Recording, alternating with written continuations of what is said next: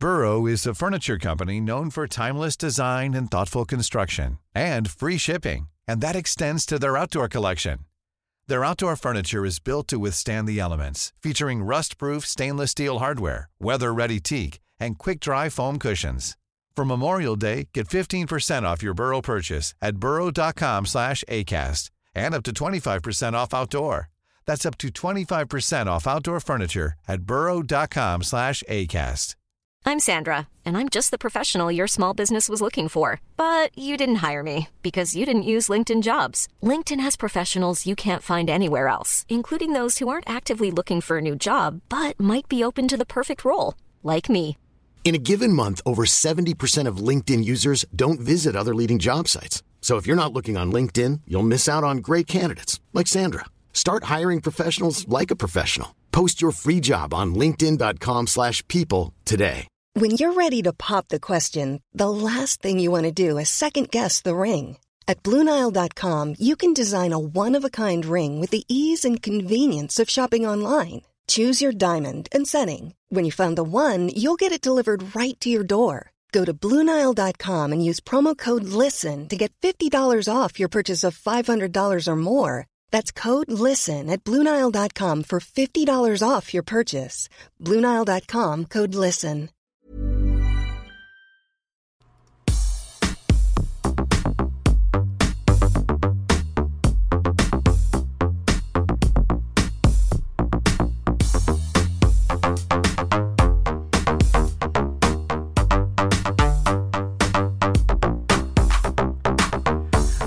Programs, and welcome back to the Nerd Cave Retro Show. My name is Jason Robbins. And my name is Derek Diamond. So it has been an epic week, and we were supposed to have a guest tonight, and we were going to do a top 5 list, but the guest had to back out at the last minute and reschedule for not next week, but the week after.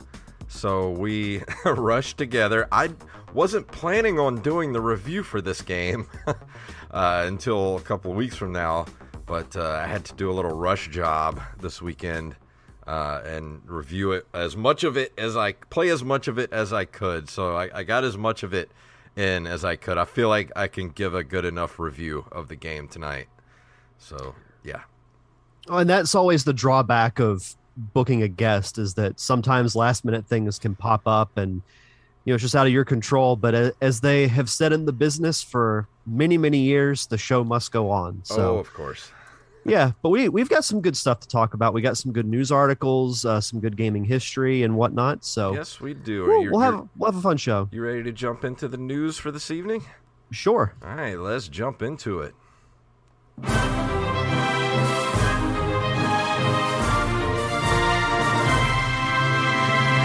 This is so freaking awesome. This is from our favorite site, NintendoLife.com. This is a gallery of wooden creations of classic video games, and they are stunning.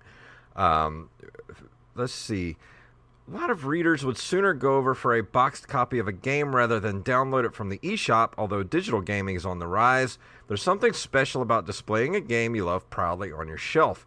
Well, thanks to user Pigmented over on Etsy, you can now get wooden recreations of your favorite video game boxes to keep and look at and love forever. And you have to go look at this article for all the pictures that they have here.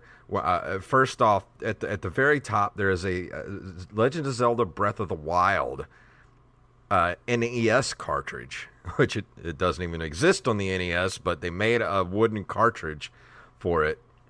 There's a Wind Waker cartridge for the GameCube. There's Super Mario Land for the Game Boy. I mean, they even have the very first issue of Nintendo Power recreated in a wooden block, and they are absolutely freaking gorgeous. So my wedding is next week if somebody wants to get me one of these as a gift. But no, in all seriousness, these are fantastic. I would love to have all of them. Yeah. But the ones that I'm immediately drawn to, the original Nintendo Power, I mean, it doesn't get much more iconic than that. That's a true piece of Nintendo history. But at the bottom of the article, they have a picture of the fighter menu from Smash Brothers Melee. The detail in it is just amazing. Mm-hmm. Yeah, like and these... it looks like you're looking at the menu.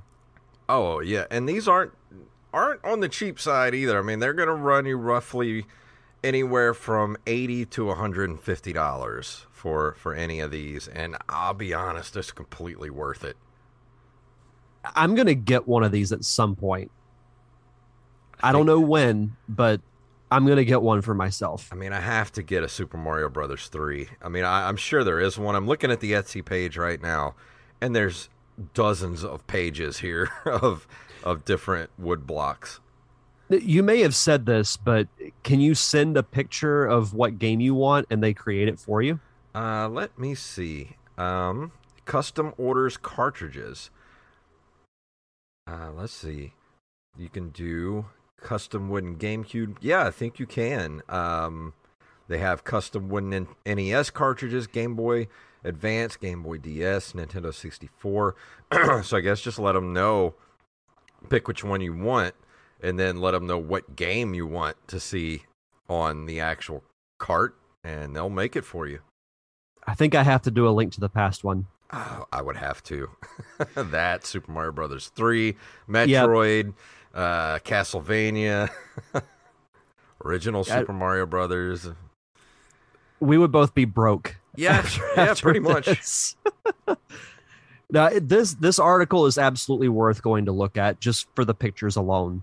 It's just absolutely unbelievable. I'm just saying, my birthday's coming up in May, so yeah, if anybody wants to buy me one of these. Yeah, exactly.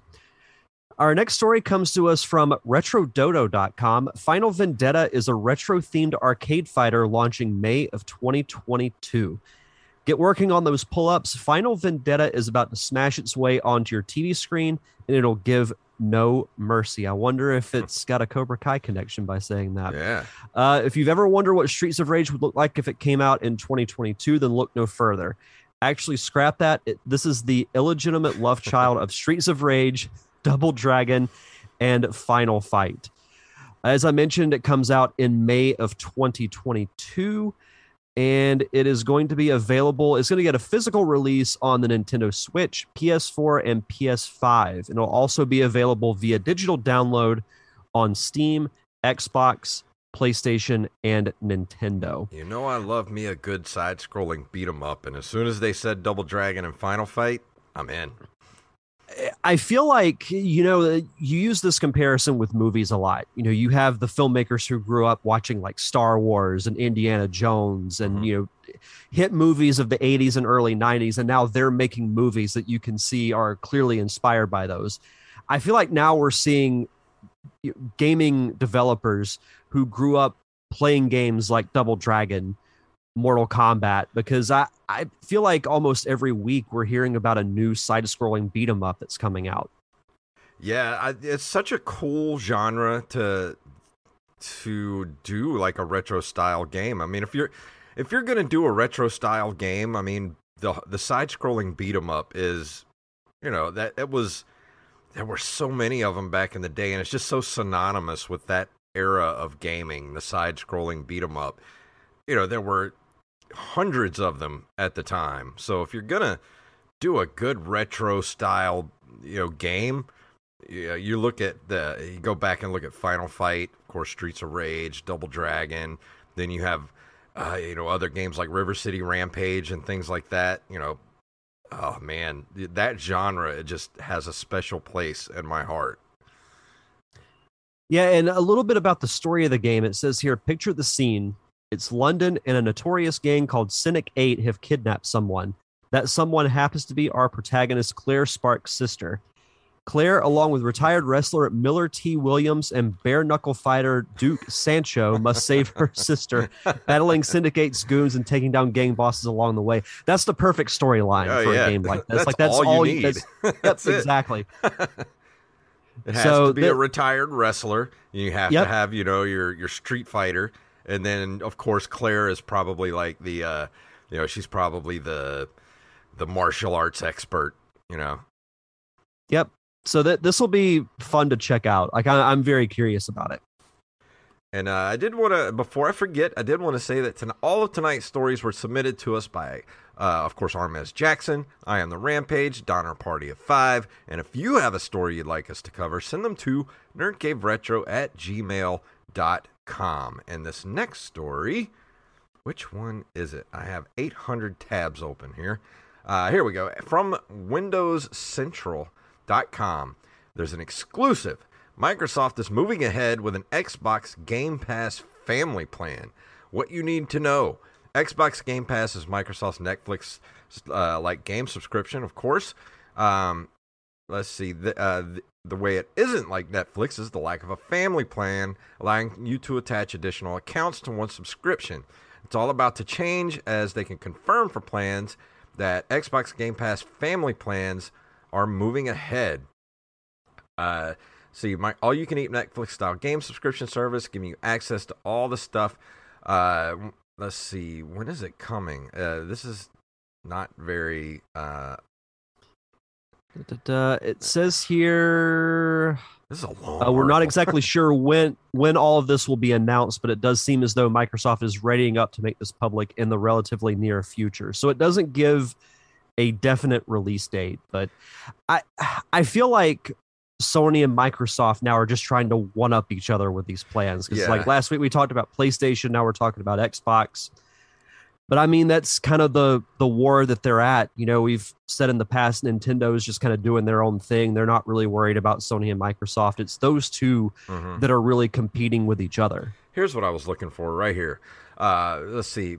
From our information, paying on a higher tier for an Xbox Game Pass family plan will net access for 5 players for games across the entire library, and will be far cheaper than paying for the 5 separate accounts as it is necessary today. Utilizing Microsoft's family account system already in use for Office 365, players within the same country will be able to play together using a single XGP subscription managed by a central account holder in much the same way as similar services. So, I mean, that makes sense. I can't believe they haven't done this before now. Yeah, same. Yeah, this would be something I don't know. Like I'm in a different situation than some people are. Like I think the family plan is a good idea, and we've seen other businesses adopt, you know, like restaurants do family meals. So why not have, you know, Microsoft or even Sony do a family plan? You know, and if you have a friend or something that you say, hey, let's go in on a family plan and pay half and half, and even if you live across the country from one another, you'll still be able to have access to the same account. Yeah, absolutely. I mean, I think it's a good idea. Yeah, I like it. It'll probably be a while before I get back into the Xbox ecosystem, unless I eventually just get an Xbox Series S or a PC, but that's not going to happen anytime soon. Yeah, same. Our last story comes to us from NintendoEverything.com. Super Kiwi 64 revealed for the Switch. Ciatro is back with another project inspired by the N64 era, as a developer today unveiled Super Kiwi 64, due out later this year on the Switch. The title is a 3D platformer complete with a graphical look inspired by the 90s.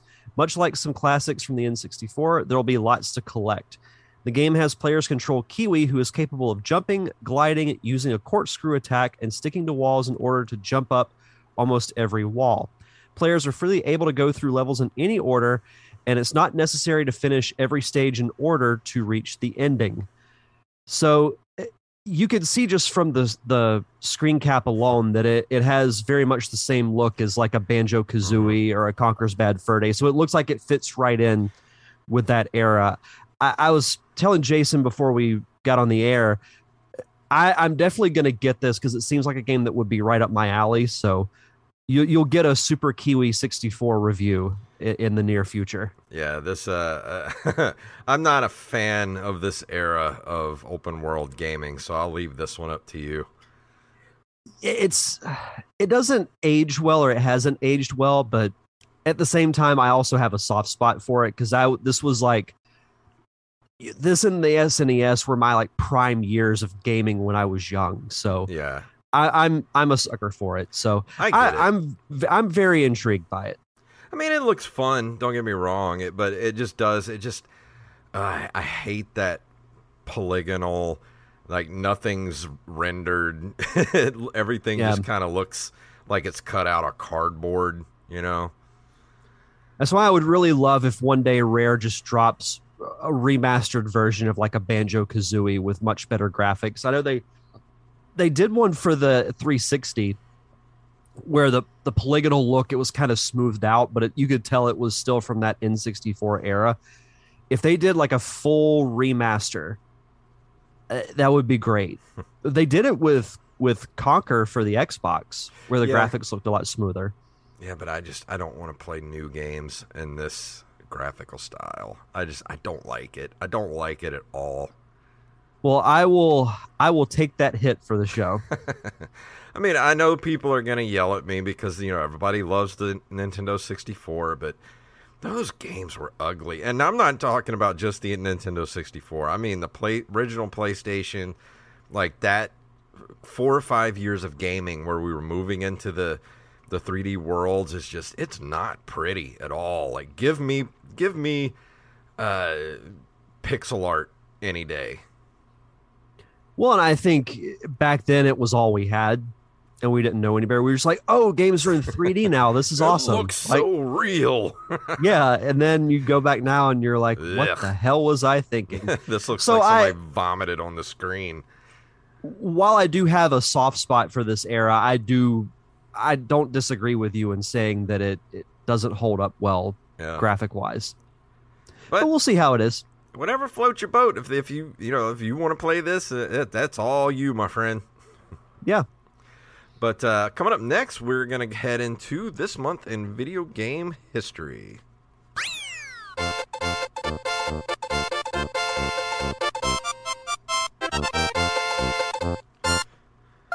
On April 19th of 1982, Namco released Dig Dug, manufactured by Atari in North America.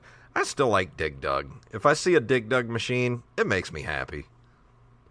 And it's also a part of just about every arcade compilation on every console that's ever been made. But who hasn't played Dig Dug? Whether it's in the arcade, on a traditional console, everyone knows the premise of Dig Dug. I think everybody's at least tried playing it. And it's not my favorite arcade game, but I do respect it in its standing, as one of the more influential and more known arcade games of all time. Yeah, if you're going to play Dig Dug, stick to the arcade or like one of the arcade classics games or something like that. Don't go to the home releases like the Atari or the Intellivision versions. Those were not good. We should review some Intellivision games at some point. I've thought about it, but I don't know if I can do it. I just don't know if I can do it. Do it for the people. What would we do, though? I mean, those games I have no clue. 90% of those games happen in your head and not on the screen, because you get these games with, like, awesome box art that just, like big metal flies and everything, and then you look on the game and it's like a dot on the screen moving around. Yeah, well, I'll have to look at the Intellivision library and see what they have.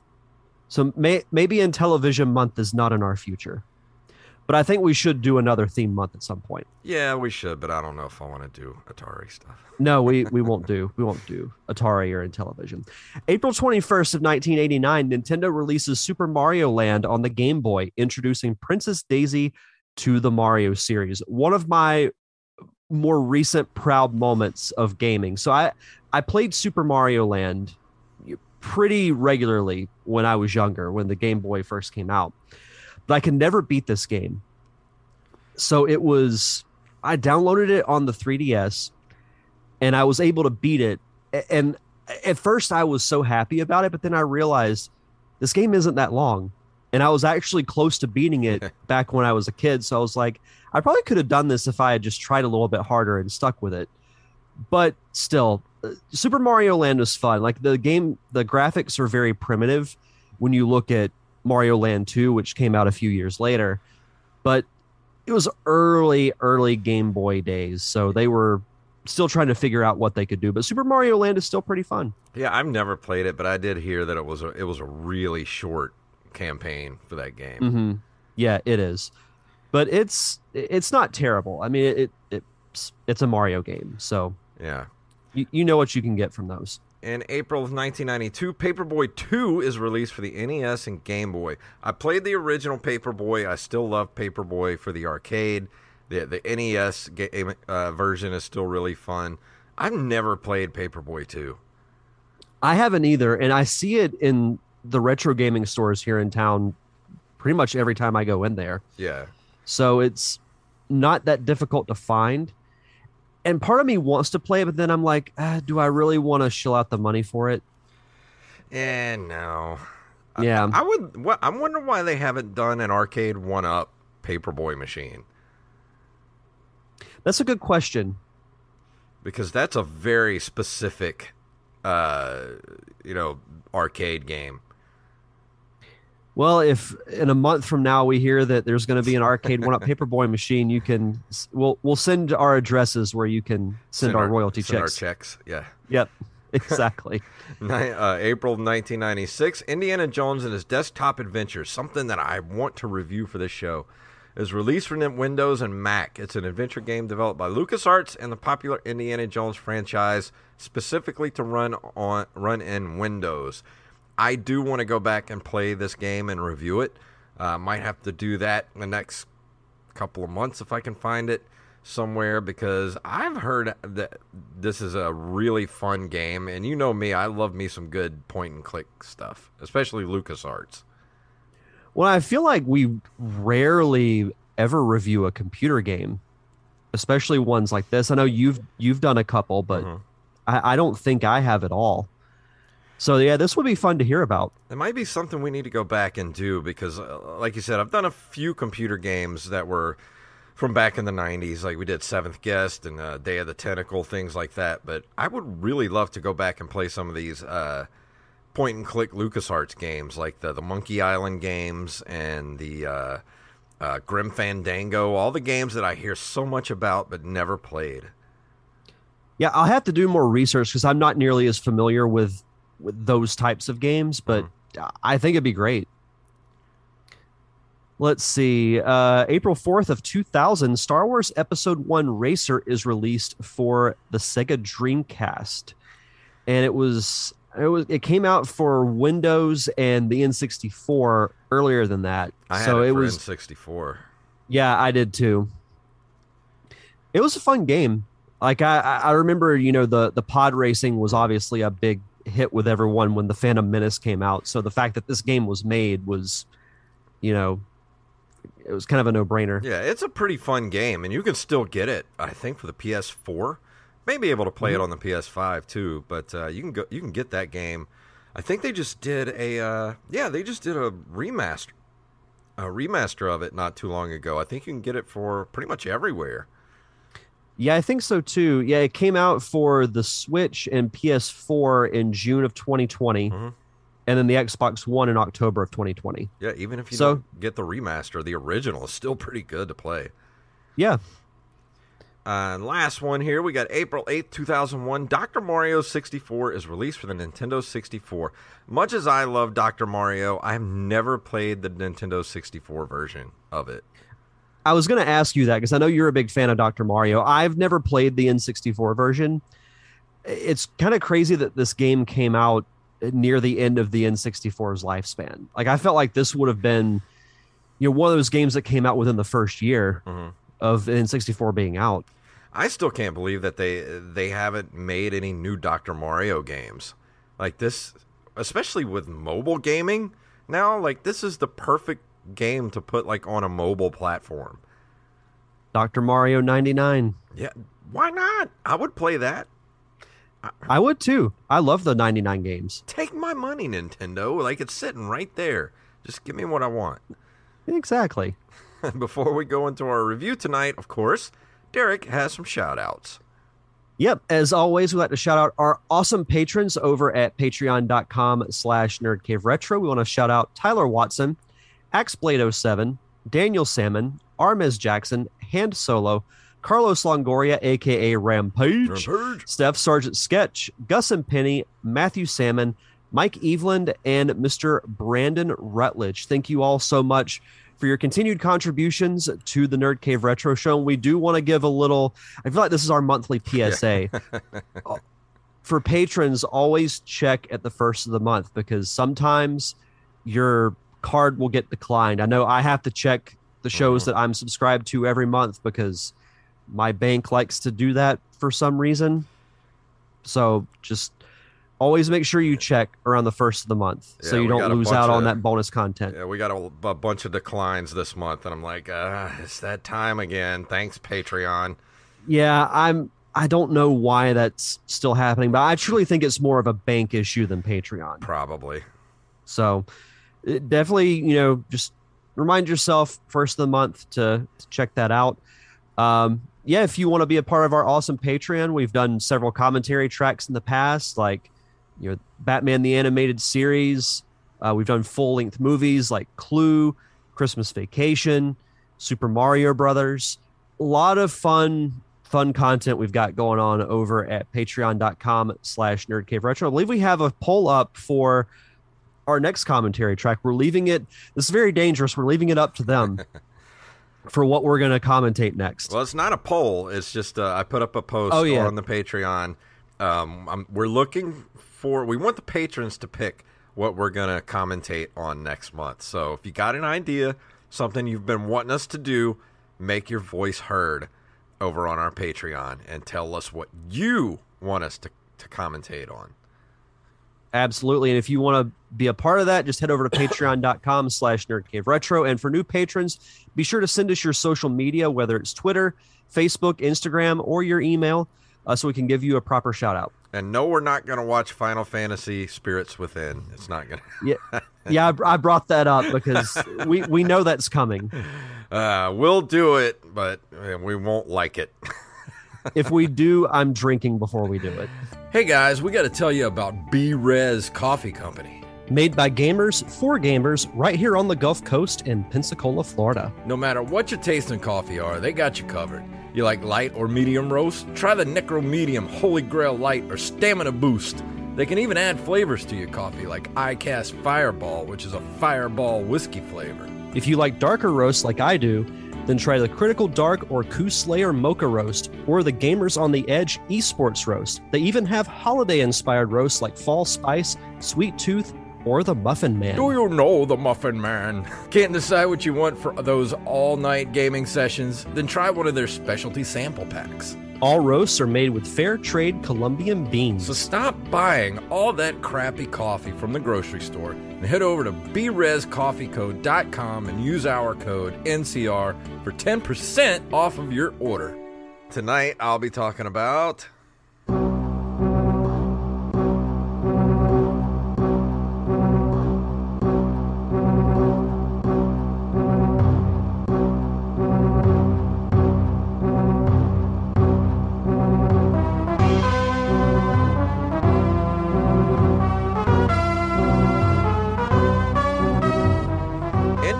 Jones' Greatest Adventures is a 1994 platform video game released for the SNES. It is an adaptation of all three Indiana Jones games, because we don't count that fourth movie.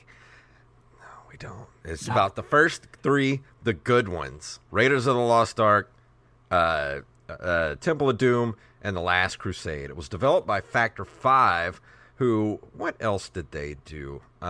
They did, let's see here. They did stuff for me. Oh, man, they made a lot of games, but I'm not going to list. Okay, they've done all the Turrican games, Mega Bomberman, Contra, the Alien Wars, Star Wars Rebel Assault 2, Resident Evil 2. Oh, they've done all kind of stuff. So they've been around the block quite a few times. It was published by JVC Musical Industries, and it goes along with it's the same kind of gameplay and sounds and everything, because it was published by LucasArts, of course, and it's very much like the Super Star Wars games, Super Star Wars, Empire Strikes Back, very much like those, but I will say it's not quite as ludicrously hard as those games are. That was going to be my first question, because I remember, especially Super Star Wars, because that's the one I've played the most out of those three. It was borderline rage-inducing. Those games were. Is not quite as rage-inducing. The only times I ever got really rage-induced during this game is when I died unfairly. Like if I tried to make like the second level, like you go through the game, and of course you start at the very beginning. You start the very beginning of Raiders of the Lost Ark, and you go through that story. Then you go to Temple of Doom, and you play all three movies. And there's like, how many levels does it even say? There's like 10 or 12 levels in this game, and within each level is like 2 or 3 sub levels. Like you have beginning stage, middle stage, and then your boss in each level. So there's a ton of content in this game. But like say the second level, you're in Marion's bar, and you're trying to go up, like through stairs, jumping on platforms, and of course you have your whip, and you're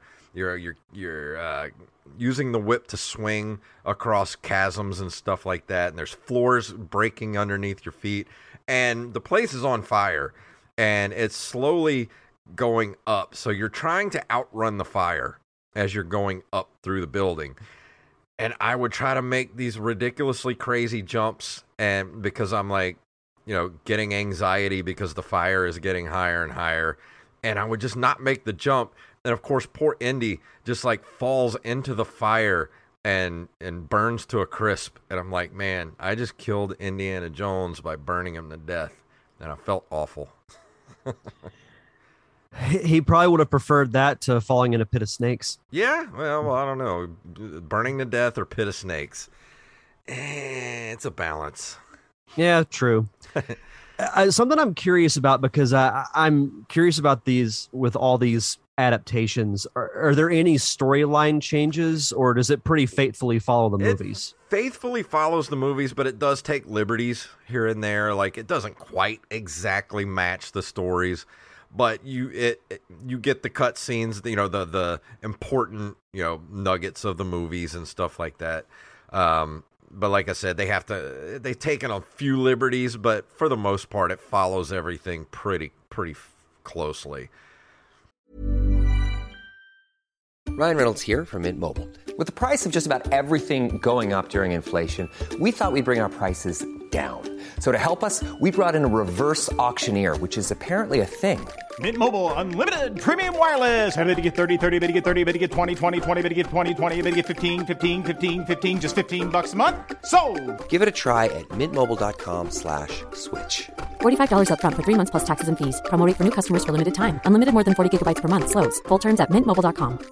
I'm Sandra, and I'm just the professional your small business was looking for. But you didn't hire me because you didn't use LinkedIn Jobs. LinkedIn has professionals you can't find anywhere else, including those who aren't actively looking for a new job, but might be open to the perfect role, like me. In a given month, over 70% of LinkedIn users don't visit other leading job sites. So if you're not looking on LinkedIn, you'll miss out on great candidates like Sandra. Start hiring professionals like a professional. Post your free job on linkedin.com/people today. Yeah, that's pretty par for the course as far as most adaptations go, that they follow it for the most part, but you might see little tweaks, but nothing really major. Yeah. And one of my biggest complaints about this game is the pistol. Indy's pistol has that, is just like, he could blow up a tank with that pistol in the movies. In the game, the pistol is weaker than the whip. How does if I whip someone, they die in like 2 hits.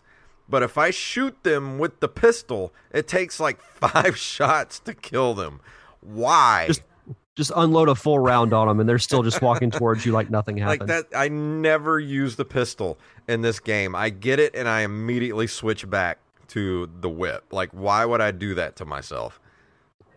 Anytime you mention Indiana Jones and pistol, I just think of that scene from Raiders when the guy's just doing all the fancy sword tricks. Yeah. He just pulls out his gun and which, by the way, that is a boss in the game. That's awesome. And of course, you in the movie, you shoot him once, and he's dead. Indy shoots him one. In the game, you got to shoot him like 35 times to kill him with that stupid It should have been pistol. once. That would have been hilarious. That would have been the best boss fight ever. Yeah, right? You just... And he's done. Like, why? Why would you make Indiana Jones pistol like the weakest thing in the game? Like, even if you just punch somebody, you can kill them in like 2 hits. But you try to shoot them with a gun, and it takes like 5 or 6 shots. Why? I mean, I get that his whip is the more iconic weapon because you think of Indiana Jones, you think of the whip. But logistically, why? I don't know. But like I said, I never played this game before, and I don't know why. I just always thought Indiana Jones had very weak game adaptations before. What was the Xbox? It was the Indiana Jones and the Emperor's Tomb. Did you ever play that for the original Xbox? I did not, but I heard of it. It's very good. It's made by the same people that made the Buffy games, so it's that same game engine, same gameplay. Gorgeous game. Like, I loved that game so much. And but like I said, I never could, because okay, I'll say this. The Super Star Wars games were great, but they were hard, but they were playable and they were enjoyable because they at least followed the movies somewhat. But we had licensed games had such a bad reputation at this time that it was a gamble on whether or not you were going to get a good game or not. Even though this was made by Lucas or published by Lucasfilm, it was still a toss-up at the time whether or not you were going to get a good game from a licensed game.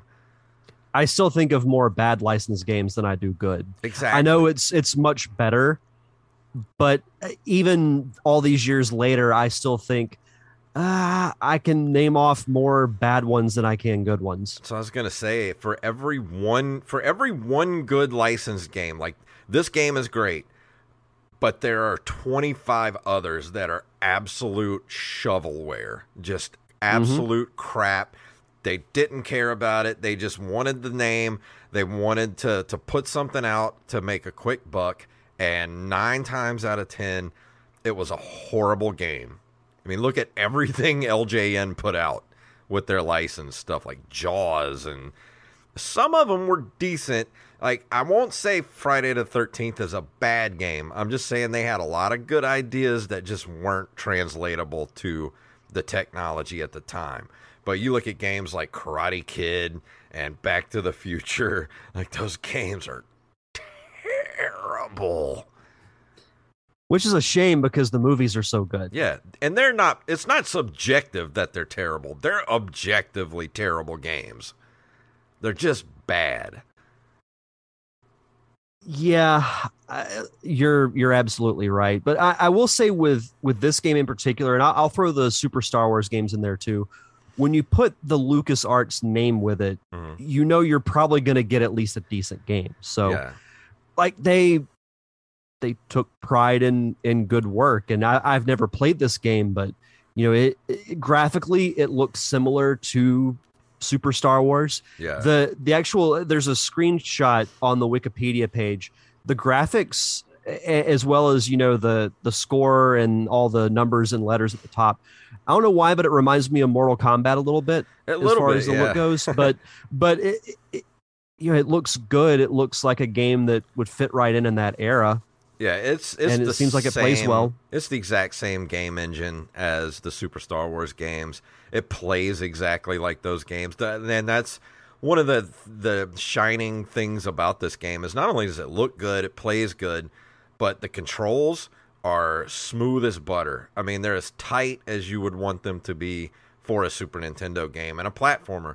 Now, that being said, there are a lot of times in this game where there's some levels in this game where it's basically the only way to get through these levels is to just memorize. Like, take at the very beginning of the game, you go through the first level, and then for the second level, which is the quote-unquote boss level, is the boulder to get out of the cave. Now, when you're running away from the boulder, you can't see what's coming in front of you because you're just hauling ass to get away from the boulder.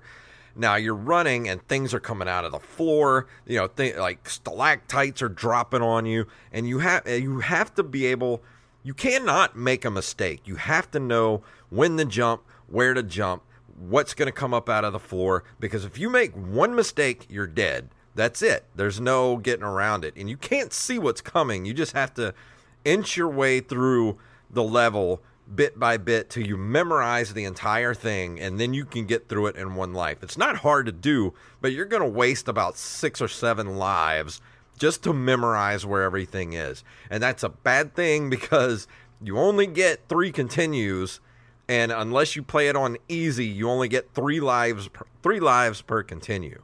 So you're going to be doing what I did this past weekend and using a lot of cheat codes to see most of the game, which I will admit I cheated a lot and used a lot of cheat codes so I could see a lot of this game, because it's challenging, but I wanted to see as much of this game as I could get in a short amount of time. And you can do that because the password system is relatively easy. It's just 4 Greek symbols in different orders. So you can go in Google, look up the cheat codes, and you can go to any level you want. And I would go to each level on easy and get 5 lives per continue instead of 3. Do you plug in your Game Genie? No, but if I had one, I would have. There is a lot of truth in what you said, and it makes me think of, I'll use Super Mario World as an example. You had to do that, and I know this is different because that's the beginning of the game, but you would have to do that a lot with those old platformers, is just stock up on lives. Because in Super Mario World, I'll stock up to like 50 or 60 lives because I know I'm going to use a lot of them when I get to the last world, because it's so considerably harder. So there was much more strategy, I think, in platforming games like that, especially when you can't see what's coming in front of you, is that you have to memorize the environment, like you said. I mean, for the most part, you can get through just the regular platforming levels with, just random enemies and all that. You can get through that without really having to memorize stuff. But for the parts with, with like the rolling boulder, or you go through later in the game and you have first-person perspective, not first-person, but like third-person behind Indy, using the mode 7, where you're going through the mine car chase, and then later on in the game, there's you actually get to fly the biplane, from Last Crusade. So it uses a lot of mode 7. In this game, but a lot of that is it's just memorizing the level so that you can get through it without dying 50 times. You're selling me on this game, and I vaguely remember it when it came out, because I knew about Super Star Wars, obviously, but I this one always like went right by me. Like I never really gave it much thought. Well, it was late in the life of the Super Nintendo, too. This came out October 11th, 1994. And it didn't come out till July 27th, 1995 in the EU. So, we're right on the cusp of the N64 at this point. So you're talking about, the Super Nintendo is 4 to 5 years old at this point, at the end of its life. And you put out these games and they just kind of go unnoticed, because somebody like me who had the Super Nintendo, when it came out, that got it for that Christmas in 1991, and I was 14 years old. By 1994, 95, I'm 17, 18 years old, about to go graduate high school. I'm not playing Super Nintendo that much, if at all, anymore. Which is unfortunate, because I could say the same thing with the N64. There are some good games that come out near the end of the lifespan. It's just a shame that everyone's already, like by the time Conker's Bad Fur Day came out, everybody was focused on the GameCube.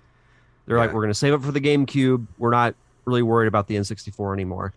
But it causes some of these games like that to just go unnoticed, which is a shame. I feel like if this had come out way earlier in the Super Nintendo life, this would have been a huge hit. Because you would have been closer to the time, because Last Crusade came out in, 89? Mm-hmm. If you'd have put this out at 91 as maybe a launch title for the Super Nintendo, this would have done gangbusters. Mm-hmm. No, I totally agree. I was thinking within 91 to 92. Yeah. Because the Indiana Jones name was still very relevant at the time.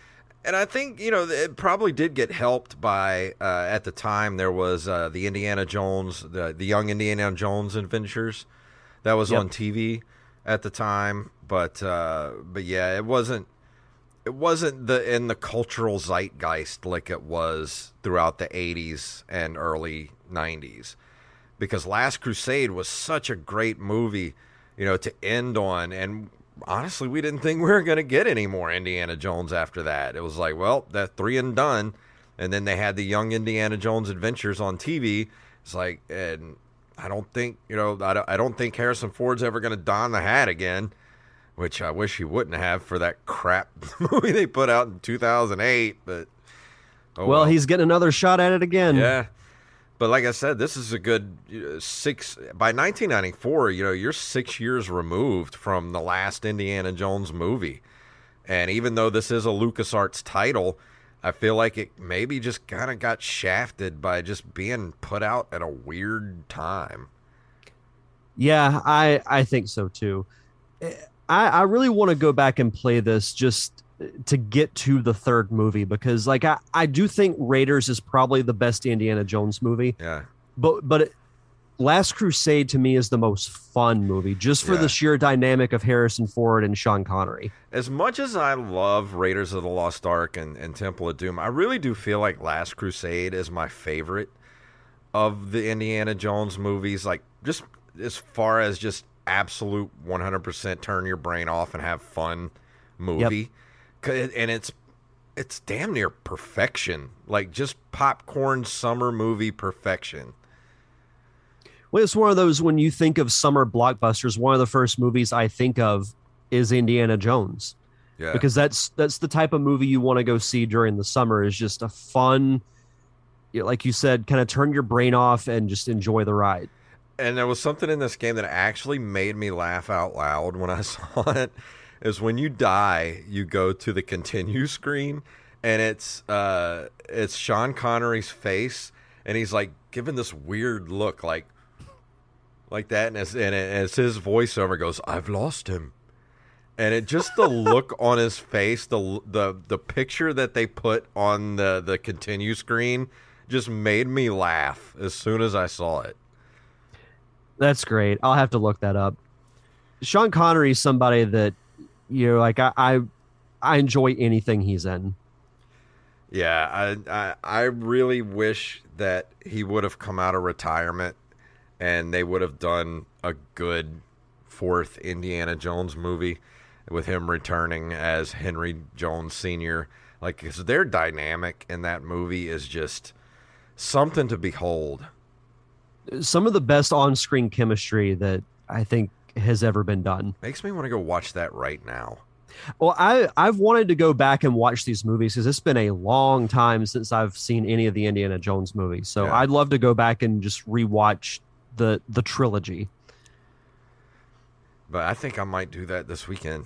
Rewatch the Indiana Jones. I bought them on VHS not too long ago too, so I need to go back and do the original watch through on VHS like it's the 80s or something.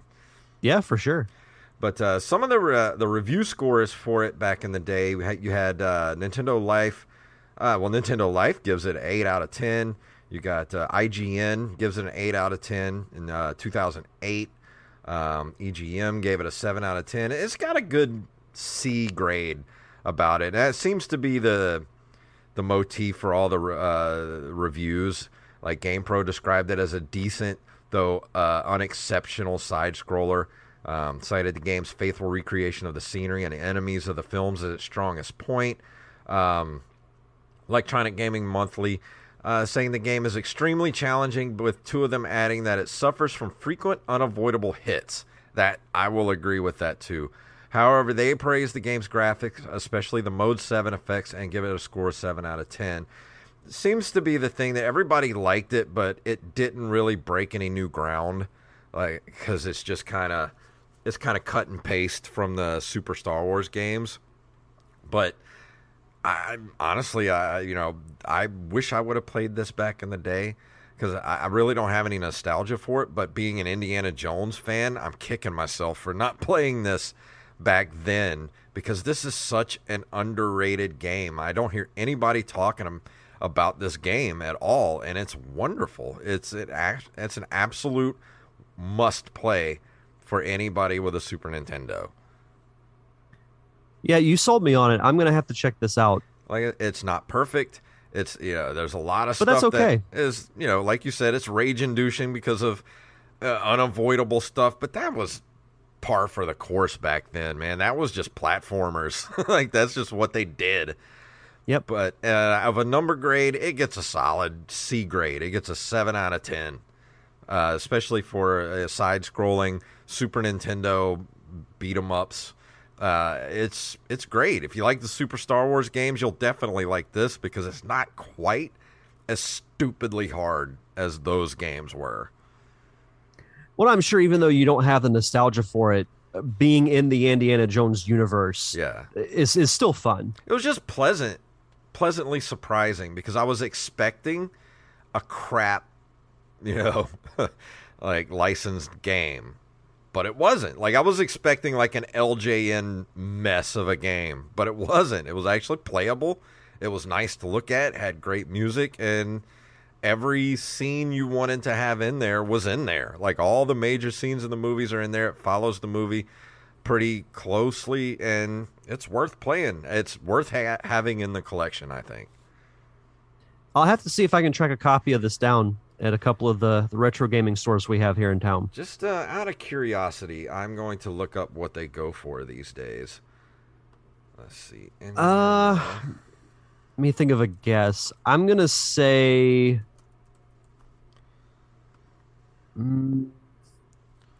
25. You're close. There's one here that has 4 bids so far. It's at $20.50. Buy it now. It comes with the manual, $57.95. So let's see. There's a lot of here. Just the cartridge itself goes for $49.50. So it's a little. Well, there's one here for $10.50. But it's not in great shape. But so I think you're going to be looking probably $50 to $60 for a copy of it without the manuals and things like that. Just the cartridge is probably going to run you about $50-$60. Okay. Because this was so late in the life of the Super Nintendo, they probably didn't make a ton of these. Yeah, I think you're right. I do know that I've seen these at the local retro store, so I'm going to have to go and price it and see what they have for them these days. I'll keep an eye out for it, because I do want to go look at some point this weekend to see if I can find one or two of the games that I plan on reviewing over the next month or so. So I'll definitely keep my eye out for it. I definitely enjoyed it, and it's definitely going to get added to the roster. I may stream it at some point. I have seen looked up some videos the other day to see how long a speed run of this thing is, and most of the YouTube speed runs are over an hour. So it's a meaty game. So if you're just going to casually play it, I imagine it's a couple hours long. Yeah, definitely. But that's going to bring us to the end of the episode. And I wanted to remind everybody, we are not going to be here next week for an episode. So me and Derek are going to record something this weekend to release next week. And but next week, I did put it in the Discord. I might just stream next Wednesday night. So if you have something you want me to stream, or if you want to do 80s commercials, we could do that. I just want to stream for an hour or two, and you guys come hang out with me. So let me know what you want me to do. As far as what we're going to record, there is a certain movie coming out this weekend that we got to talk about. I can't wait till April, was it 20th? Yeah. When we'll be back. I can't wait till then to talk about it. So yeah. And that's when our guest will be back on the 20th. Yep. But that brings us to the end of the episode. Anything you want to throw out there before we leave this evening? Next week, I'm going to unveil the new logo and graphics package that I made for the feature presentation podcast. And then the week after is when I've already put the trailer together of when the show is going to come back. So stay tuned to social media for that. It's at Feature Pres Pod on Facebook, Twitter, and Instagram. Fantastic. And go check out the Open Micers podcast. We released like 3 or 4 episodes this last week because of our Patreon obligations. And so we've got plenty of content over there at Open Micers on Twitter and Instagram. And that's going to do it for this week. We're going to play our music. And if you would like to email us, you can email us at nerdcaveretro@gmail.com. You can find us at nerdcaveretro.com. We're on Facebook at facebook.com/nerdcaveretro, Instagram and Twitter at nerdcaveretro, and individually at jfantastic and at Derek_Diamond. Go check out our merch. We got t-shirts, mugs, bags, magnets, stickers, all kind of stuff over at ncrmerch.com. And of course, our Patreon at patreon.com/nerdcaveretro, where as little as $1 a month keeps the lights on here. And if you keep us above that $50 level, we will keep doing the extra episodes every month. And if you can't do that, please leave us a review wherever fine podcasts are given away for free. So Derek, please tell them what it's all about. No time for love, Dr. Jones. We are going to die.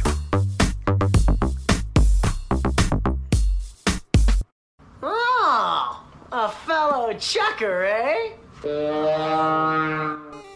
Do you like the show and you want to help support us? Do you want extra episodes every month? Do you want ad-free versions of the show? Then you should sign up over at patreon.com/nerdcaveretro, and you'll get your very own RSS feed to put into whatever your podcatcher of choice is, and you'll be first in line for all extra content. So head on over and become a Patreon supporter of this very show.